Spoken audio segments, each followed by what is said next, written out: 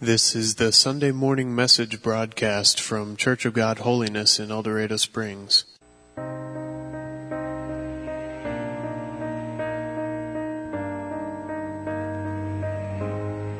I'm so confused.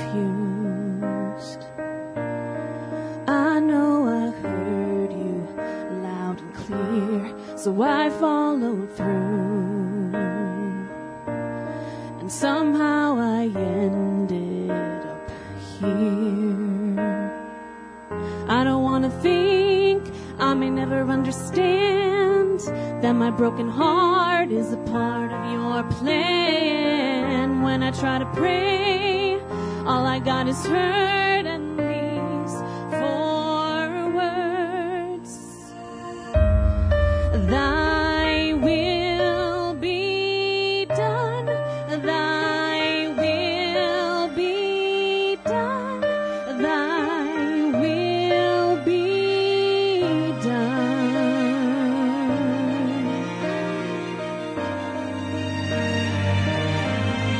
I know you're good, but this don't feel good right now. And I know you think of things I could never think about. Start to count it all joy, distracted by the noise, just trying to make sense of all your promises.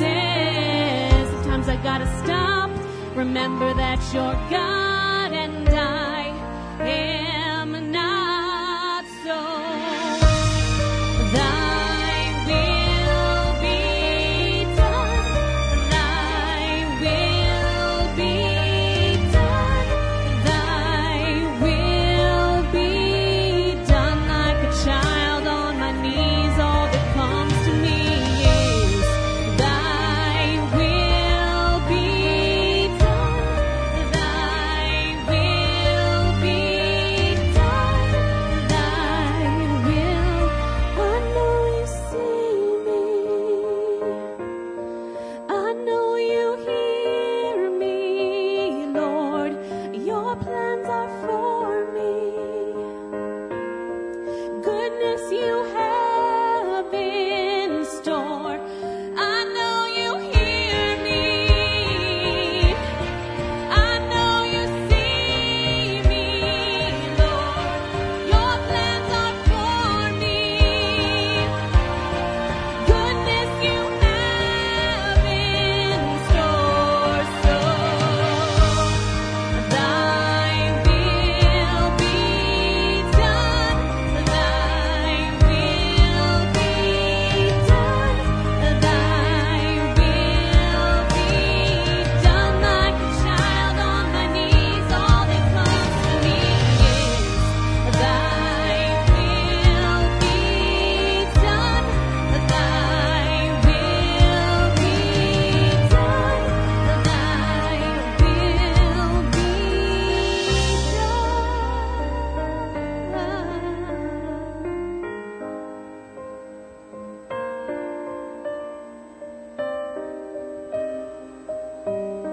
I know you see me. I know you hear me, Lord.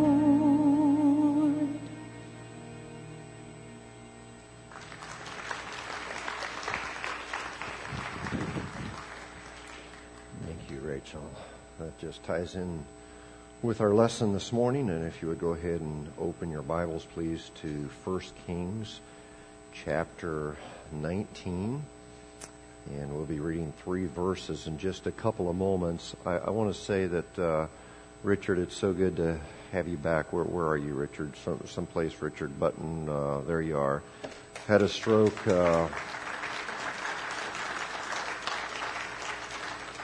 He had a stroke just a few weeks ago and didn't know what was going to happen, but he's back, and we are really glad you're back, Richard. Welcome back. Today we begin a new message series entitled Crazy Faith. Now, Francis Chan wrote a book called Crazy Love, And if you haven't read it, you really need to. It's an outstanding book. How many of you have read Chan's book, you really need to read that. But in our series, taken from the Old Testament books of 1st and 2nd Kings, we want to talk about crazy faith, and no, we will not be talking about my wife. Last night, she happened to see the sermon notes in the bulletin, and she said, "What's this? Crazy faith?" And I hadn't consulted her. I forgot to. And so she said, I dread the next few weeks, all of the comments that are going to be coming. So would you please just be nice to her over the next few weeks? And she's not crazy. I'm not implying that at all. But we're going to be focusing on the life of a man named Elisha who had crazy faith. And I've really been praying about this series. And if God will help us through the teaching of the Word, I believe that this can be a defining moment for some of us, and we can develop a crazy-like faith in our relationship with Jesus Christ. Now, if you're a little bit old school like I am, when I said the words crazy faith, you were probably thinking, Joe, crazy faith, what do you mean? I mean, the two words don't really go together. Well, let me tell you something that I've learned, and some common words that we have used in the past now have additional meanings. And yes, they mean what they used to mean, but at times they also mean the opposite of what they mean. You understand? Let me quickly educate you into the new meanings of old words. For example, the word bad used to mean bad. But now the word bad can mean good. You know, if you say, this is bad, then it's good. But if you say, this is bad, then it's not good. It's bad. You understand? The word sick is the same way, and I've learned this. If you say, he is sick, it's like, ooh, he just threw up. That's sick. But if you say it like this, that's sick, then that's good. The words ridiculous and insane are the same way. They can mean something that's absurd, but then they can also mean something that's amazing. And so when we say crazy no longer just means weird. But now if you want to brag on, let's say, a play in a ball game, you can say, man, that was crazy, meaning that was good. Did I just make sense? I just muddied the issue, didn't I? Maybe we ought to just stick with God's Word. But anyway, I pray that as we look at the life of Elisha, that God will build in us some crazy faith. Let me give you a quick snapshot of where we're going in the series, and believe me, man, we're far from having this thing fleshed out, but it's kind of a tentative outline that may completely change. But I've done some preparatory for next week, and Lord willing, I have in mind to look at a story where Elisha asks some people to dig ditches in a valley long before there was any sign of water. Why would you do that? Well, there are some spiritual lessons that we can learn from this story of crazy faith. And then I want to look at a widow who couldn't pay her bills. All she had was a jar of oil, and her creditors were coming to take her 2 sons as slaves for payment of her debt. And she was focused on what she didn't have. But Elisha helped her to see that she had everything she needed in order for God to do a miracle in her life. And for those of you that are going through tough times, I believe this story of crazy faith will encourage you and help you see that as God guides, He provides. And then, Lord willing, I want us to look at another ridiculous miracle where a borrowed axe head fell into a body of water. And the person using it panicked, not wanting to lose the axe head that belonged to someone else. And so went to the prophet. The prophet threw a stick into the water, and that axe head came floating up to the top. And for those of you that at one time were more passionate about Christ, and you were more on fire, you were closer to God, but over time you've maybe lost your spiritual edge, we're going to talk about regaining that spiritual edge. And I have a sense that some of us really need this lesson. So that's a tentative bird's eye view of the next few weeks. And honestly, you may not be able to tell, but I don't know when I've been so excited about a sermon series. And I've been praying that God would really manifest himself to me and also to all of us during the next few weeks. Now, just a couple of introductory remarks before we get to our scripture. And as we talk about Elisha, don't get Elisha confused with Elijah.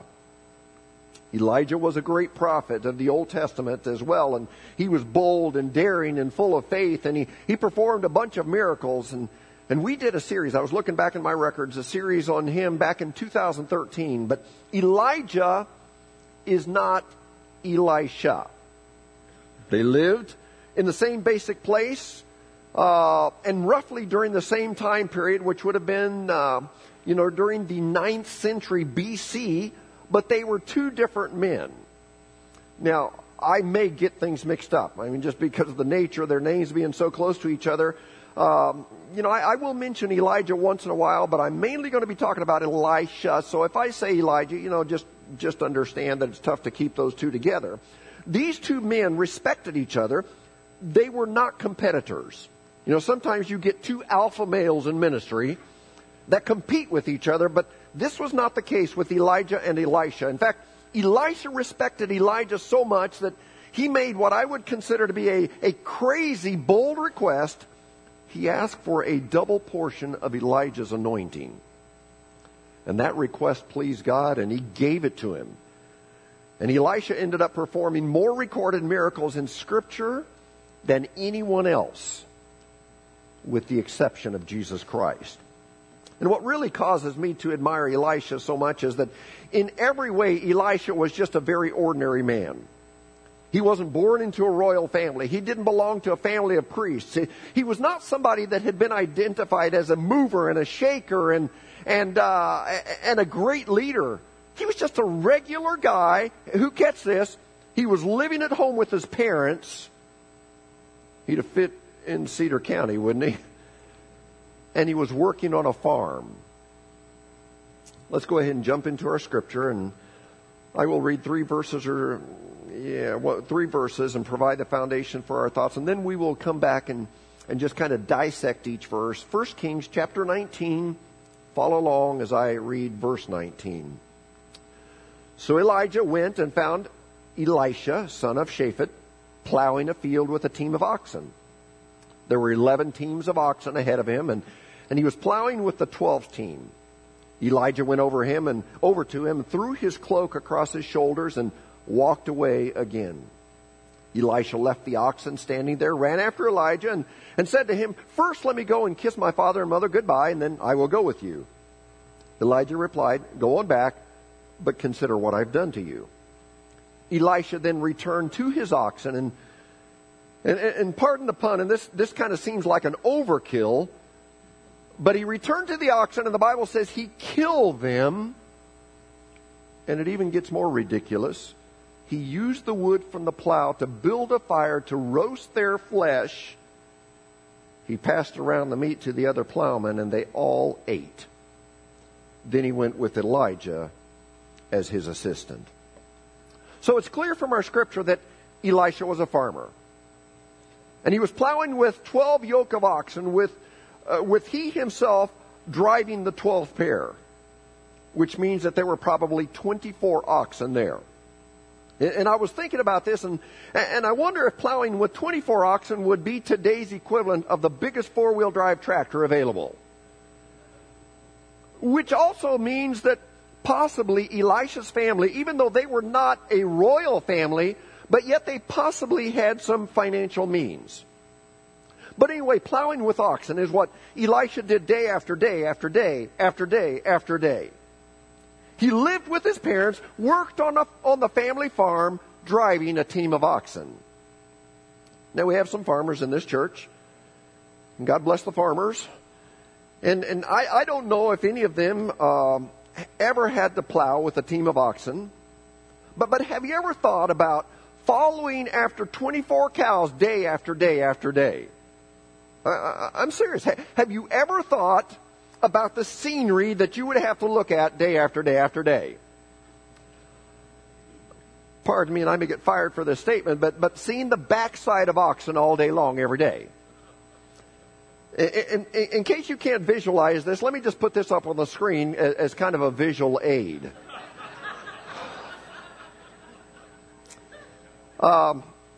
That's basically what Elisha had to look at all day long, except multiply that times 6. Furthermore, because of the fact that Elisha walked behind 24 oxen, he undoubtedly would have been subjected to smells that were sick, and not sick in the good kind of way, if you know what I mean. Now, let me see if I can make an application point here and kind of recover the service. Some of you may feel a little bit like Elisha. You're not necessarily looking at the backside of oxen, but you're doing the same monotonous task day in and day out. You go to the same job, work with the same people, put up with the same foul language, the same dirty jokes day after day after day. You feel like Elisha. Or maybe you're a student and you put up, you go to school during the day and you work your job in the evening, then come home and stay up until midnight trying to finish your assignments day after day after day. Or you're a teacher and you put up with kids all day long that are rowdy and mean as junkyard dogs, and then you get calls from parents in the evening because they're mad at you because of how you called out your child when they caused a problem in class. Or if you're parents, you clean up messes, change dirty diapers, do laundry, wash dishes, try to keep the kids from destroying the house and each other. You do that day in and day out. Or if you're a pastor, you just finished preparing your sermon for Sunday and you can't even enjoy Monday because you've got to start working on next week's sermon. The deadline never goes away. You do this over and over and over again. And regardless of what we do, whether we teach, whether we preach, whether we farm, whether we parent, or even sometimes just the routine of going to church every week, if we're not careful, it is so incredibly easy to lose our passion as we do the same things over and over and over again. And I have a feeling this is where Elisha possibly was.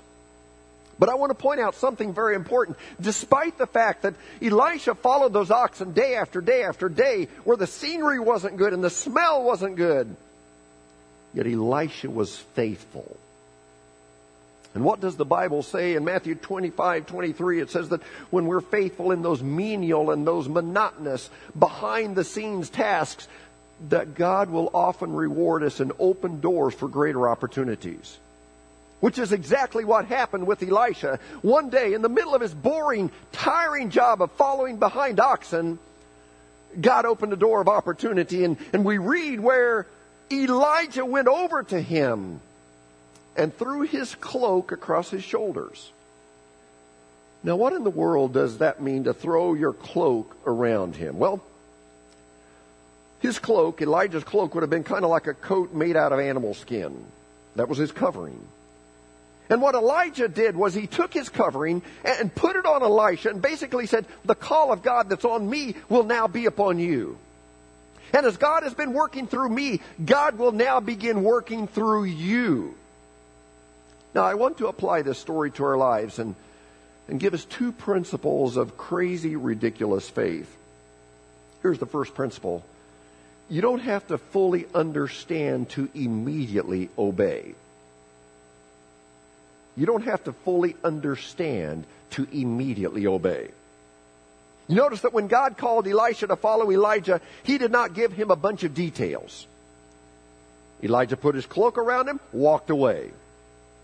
And look again how Elisha responded in verse 20. Elisha left the oxen standing there, ran after Elijah and said, first let me go and kiss my father and mother goodbye, and then I will go with you. So catch this.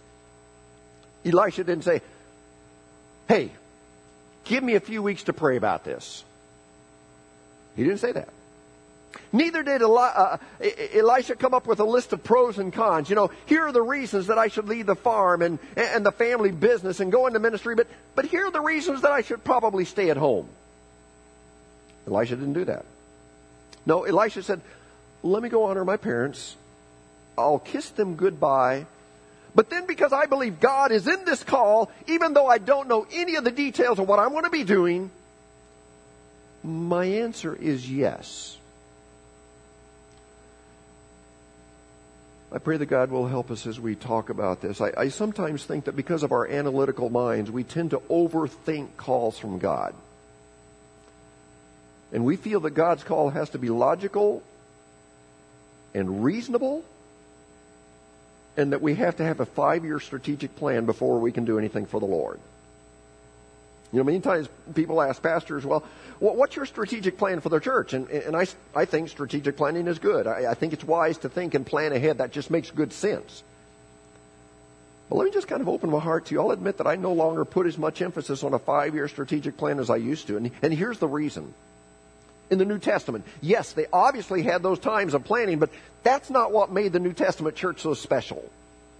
What really made the New Testament church special was not their 5-year strategic plan, but rather the fact that they were willing to be led by the Spirit of God and even change their plans on a moment's notice should God lead them someplace else.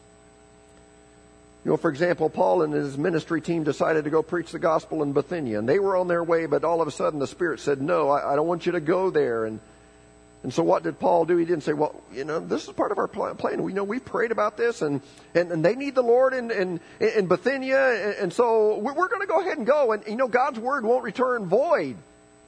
No, that wasn't Paul. Paul stopped on a dime, which leads me to say that God's no is as important as God's go. And when he obeyed God's no, then God gave him a go, which was to go into Macedonia. Same thing with Philip. He was involved in a thriving ministry in Samaria, and God all of a sudden called him out to the desert for a meeting with an Ethiopian that was hungry for Jesus. You know, this kind of stuff is what made the early church so special. It wasn't that the church leaders were better planners or that they were more talented or more educated. No, they were less educated. It was what made them so special is they were sensitive to the Holy Spirit. They were willing to have their plans interrupted by God. They were God-led, not man-led. They were Spirit-led and not strategic plan-led. And I have such a passion here at this church to experience a new level of on-the-spot obedience. And I'm not saying that we need to fly by the seat of our pants. No, as a church, I want us to project ahead as much as is reasonable. But more than having a long-term plan for this church, I want to be in a spiritual posture so that as God opens the door for a particular ministry and we know it's clearly Him, I don't want us to say, well, we better pray about this for 6 months. Let's look at the pros and cons. No, if it's clearly God speaking, I want us to be like Elisha in the Old Testament and say, the answer is yes, Lord. But again, as we follow, realize that rarely will God give us all the details up front. In fact, I believe that God is often purposefully vague in His directions. And He looks at us and says, you really couldn't handle the details anyway. You know, if I showed you everything up front, you would probably freak out. So here's what I'm going to do. I'm going to give you the details as you need them. And no, you know, I'm a detail person. I like to know the details. I like to know where we're going. But sometimes when God gives details, it may be just in one word. In the Old Testament, when God was giving Moses direction, you could summarize the directions in one word: go. Moses, go. It was the same way with Abraham. Go. Go to the land I will show you. No details, just go, and I'll give you the details as you need them. Or Peter, when Jesus was walking on the water, and Peter was like, hey, that's amazing. Jesus, if it's you, tell me to come to you. And Jesus gave him one word: come. He didn't say, well, Pete, first you need to attend a seminar on how to walk on water. No, Peter, just come. How does that play out for us today? I pray that God would really speak to us. Maybe some of you are struggling in your marriage right now, and you're thinking about cashing it in. And maybe that one word God is speaking to you is the word stay. Stay. Or perhaps some of you have a health issue, and maybe the one word God is giving you is the word trust. Trust. Maybe some of you have an idea for ministry and you're thinking, okay, how and when and where, and I don't understand. And God gives you one word, and that word is start. Or maybe some of you, you've been hanging around the church for a while and you're still just spectating, you're observing, and God may give you one word, commit. Or some of you may be praying about the future of your family and you hear the word adopt or foster. You're like, wait. I mean, what age and from where? Domestic or international? Boy or girl? And you don't have to understand everything to take the next step. Or maybe some of you are young people, you're dating someone that's not a Christian, and God may give you one word, break up with the jerk. I guess that's 5 words. But maybe you need to hear 5 words instead of 1. You say, well, what if nobody else comes along? Nobody else better comes along. Well, remember this. This is really deep theologically. You can't marry a cherry limeade when you're drinking a slush. And I have no clue what that means, but it did sound good, yeah. You don't have to understand everything to do what God tells you to do. I remember when God called us to pastor this church, and it was so confusing because, as I've told you, we were missionaries and never wanted to pastor. God forbid that we would ever have to pastor a church. And it seemed like God began to speak to us. And there was one word that He spoke to us about, and it was the word stay. Stay here in America. And on that one word, we stayed and didn't know the details, but it's incredibly emotional for me to think about how God has allowed us to witness so many of you committing your lives to Christ. So as God speaks to you, be crazy enough, be ridiculous enough to say, I don't know all the details, but I don't have to fully understand to immediately obey. Thought number 2. Those God uses the most are the ones that hold on to the least. And watch what Elisha does. Verse 21. Elisha then returned to his oxen. And of course, these were the animals that brought about his livelihood. He killed them. And then what did he do with the plows? Used the wood from the plow to build a fire to roast their flesh. He passed around the meat to the other plowmen, and they all ate. So basically, he made a bonfire out of the plowing equipment. He grilled steak for his buddies. And then he went with Elijah as his assistant. And, oh, this is so powerful. It's almost like Elisha was saying, there's no plan B. I'm killing the cows. I'm burning the plows. There's only plan A, and that's to obey God. I will not turn back. I have decided to follow Jesus. No turning back. No plan B. Now, honestly, most of us as parents, if our kid comes up and said, Dad, Elijah told me I'm called to go into the ministry, and so just so you know, I'm headed out to the field where the oxen are. I'm going to kill all of them, and I'm going to set fire to the plow so I can cook the meat, and then I'm headed away to be a missionary.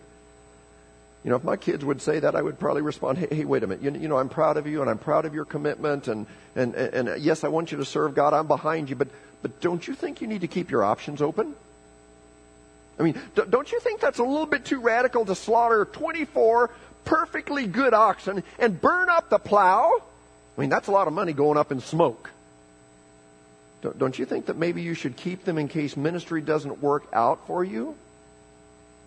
But that wasn't Elisha's attitude. And we find in Scripture other times where people are so moved by God that they do what many would consider to be crazy just to follow Christ. For example, when Jesus encountered Peter for the first time in Luke chapter 5, Peter was having a bad fishing day. And Jesus came up and said, throw your nets on the other side. And Pete was like, you don't know what you're talking about. Who are you? Jesus said, just do it. And he did it, and he caught so many fish that the net started breaking. And he's like, wow, that's so amazing. Who are you? I'm just a sinful man. And Jesus said, come be a fisher of men. And here's what's so crazy. Scripture says that the fishermen left everything. They left their jobs. They left their comfort zones, all to follow Christ's call. I believe that very possibly God will speak to some of you and ask you to do something that our society or something that your parents or something that your friends would consider to be ridiculous. For some of you, God might call you away from your jobs to go into ministry as He did Jason and Tammy. Now, when that happens, make sure that God is speaking to you. I mean, don't just go in and say, I'm sick of my job, I hate my job, and you take this job and, whatever. That's not what I'm talking about. But I'm talking about when you know that God has called you to leave and you make up your mind that you will not turn back because God is calling you forward. I heard of a young man, and his dad was very successful in business, and his dad wanted to pass the family business on to his son and said, you know what, this is going to make you a lot of money if you'll do that. And the problem is the son didn't feel called to take this business over, but his dad just kept pushing him, pressuring him, and this young man, he felt called to teach junior high. I don't know why. Man, that takes a calling right there. And coach boys basketball. Well, his dad just forced the business on him, and this man did well. He was financially successful, but he was miserable. And finally, he just said, I can't neglect the call to minister to the next generation. And so one day he respectfully went up to his dad and said, Dad, I love you. I honor you. You're one of my heroes, but I can't do this anymore. And he said, I'm giving all this back. And he left a tremendously lucrative career to go teach junior high and coach boys basketball. And this man today is happy doing what he was called to do. He burned some plows to do what God wanted him to do. There was another family that was on fire for God. Quite honestly, every summer that changed. Their love for God seemed to transfer over to a love for the lake. And they pretty much disappeared from the church from May until about September. And one day their 9-year-old daughter commented, Daddy, why is it that we love God all year long, but we don't love God in the summer? And when the dad heard that, he was pricked in his heart, and he realized that she was right. They became selfish during the summer and didn't serve in the summer months. They didn't worship in the summer months. And it all became about their selfish enjoyment. And when the dad realized this, he said, I can't have that. And he burned the plow. You know what he did? He sold the boat. He sold the lake house.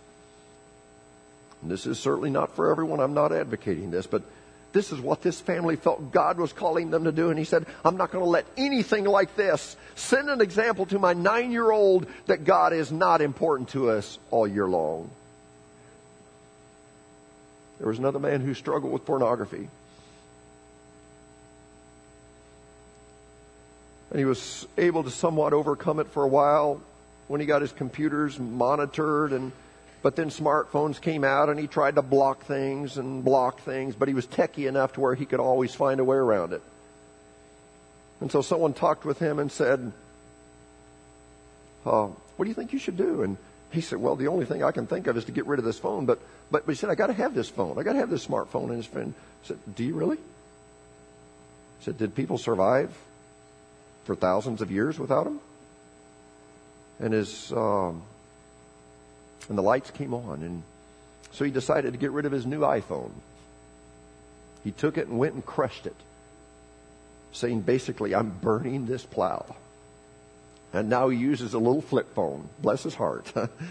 And you know what? He hates his flip phone, but he loves his purity. And I admire a guy who would say, I'm not going to let something keep me from being the man that God wants me to be. So maybe you need to burn a plow.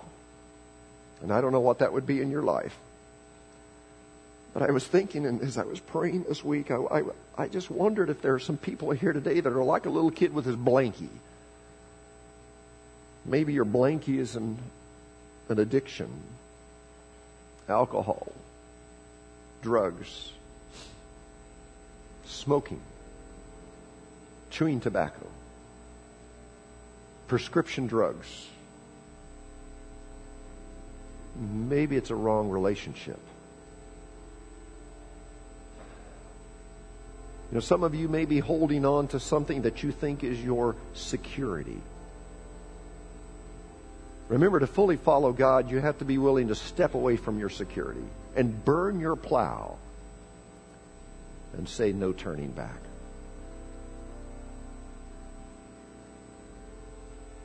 This morning, I pray that God would make us people of honor, people of integrity.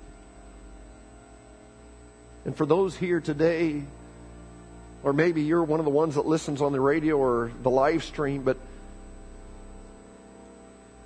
maybe you're holding on to something that you think is your security, but really it's actually dragging you down. Could I just encourage you to be free from that today? I don't know what your blankie is. Would you let go of it? When God calls, when we know it's God calling, we don't have to do the pros and cons. We don't have to pray for a year. When we know it's God, we just need to obey. And I wonder if some of you today, you've been praying about it. You know what's right. You know what's right, but you keep praying about it, hoping that God will change His mind. But today, could we just fully obey God? I'm going to ask you to stand. And I don't know what God wants to do in your heart today. But would you just let go of something, whatever it is, whatever your blankie is, let go of it. And if you want to come here and pray and just leave it at the altar, this is a safe place. This is not a place just for bad people. This is for all of us. And if you want to come and just bring something, say, Lord, here it is. I give it to you. And just give it to Him today. Let's pray together. Father, I want to thank you for this scripture. And I don't know if I got across what's burning in my heart, but Lord, I thank you for those times that you put your hand upon us and issue a call to us. Lord, I thank you for Elisha's amazing example. When you spoke, he said yes. God, I believe that there are some of us here today that we're holding on to a little blankie, and that's our security. But Lord, really our security is in you. Lord, I pray that we would be willing to give that up to you. Father, I pray that we would answer the call. And Lord, over the last few months, we've had several missionaries that have come through here. And Lord, we know that it's not always easy, but that's the only way when we obey. God, I pray that there would be other couples that would be called from this church to do what Jason and Tammy are doing, and Gabe and Erica, and Larry and Christy, and Olita, and David and Senya, and Lord, a host of others. God, maybe it's not for international missions, but it's just ministering here in this area to where they would commit to a ministry. God, I thank you for Heidi and Monty that have taken the call to foster. And Lord, some couples here have heard the call to adopt. And God, sometimes you use your people in different ways to make a difference in our world. And I pray, God, that we would just hear your voice. Lord, as you speak to us, that we would be like Elisha and say, yes. The answer is yes. I will follow. I will obey. No turning back. And I'm getting rid of plan B because my only plan A is to serve you. And so, God, I just pray that you would do a work in our lives this week. And God, I know after a few minutes, people, when we get out of the atmosphere of a service like this, that we tend to forget. And We think about other things, our problems, but Lord, I just ask that you would keep it on our hearts and minds, that obedience, Lord, that we would obey. Lord, don't ever let us get away from, don't let us be comfortable being in disobedience. So Lord, as you give us details, little by little, maybe one word at a time, that we would just say, yes, Lord, the answer is yes. Regardless, I don't have to understand, but the answer is yes. And so, Father, as we go from here, as we go to Sunday school, I pray for our Sunday school teachers that they would be used to help us to understand more of your word. And God, I pray for our kids, our kids workers. And Lord, as we go into our second service in just a little bit, that you would also prepare our hearts for that. And we thank you, Lord. You're an amazing God. Thank you for Elisha and his wonderful example. And we pray these favors in the name of our Lord and Savior, Jesus Christ. And all of God's people said, amen. I pray God's presence and power upon you as you do what he asks you to do this week. You're dismissed. You've been listening to the Sunday morning message broadcast from Church of God Holiness in El Dorado Springs. Our messages are archived at www.eldochurch.com, or to order compact discs or DVD videos of the messages, call the church at 417-876-2200. Thank you for listening.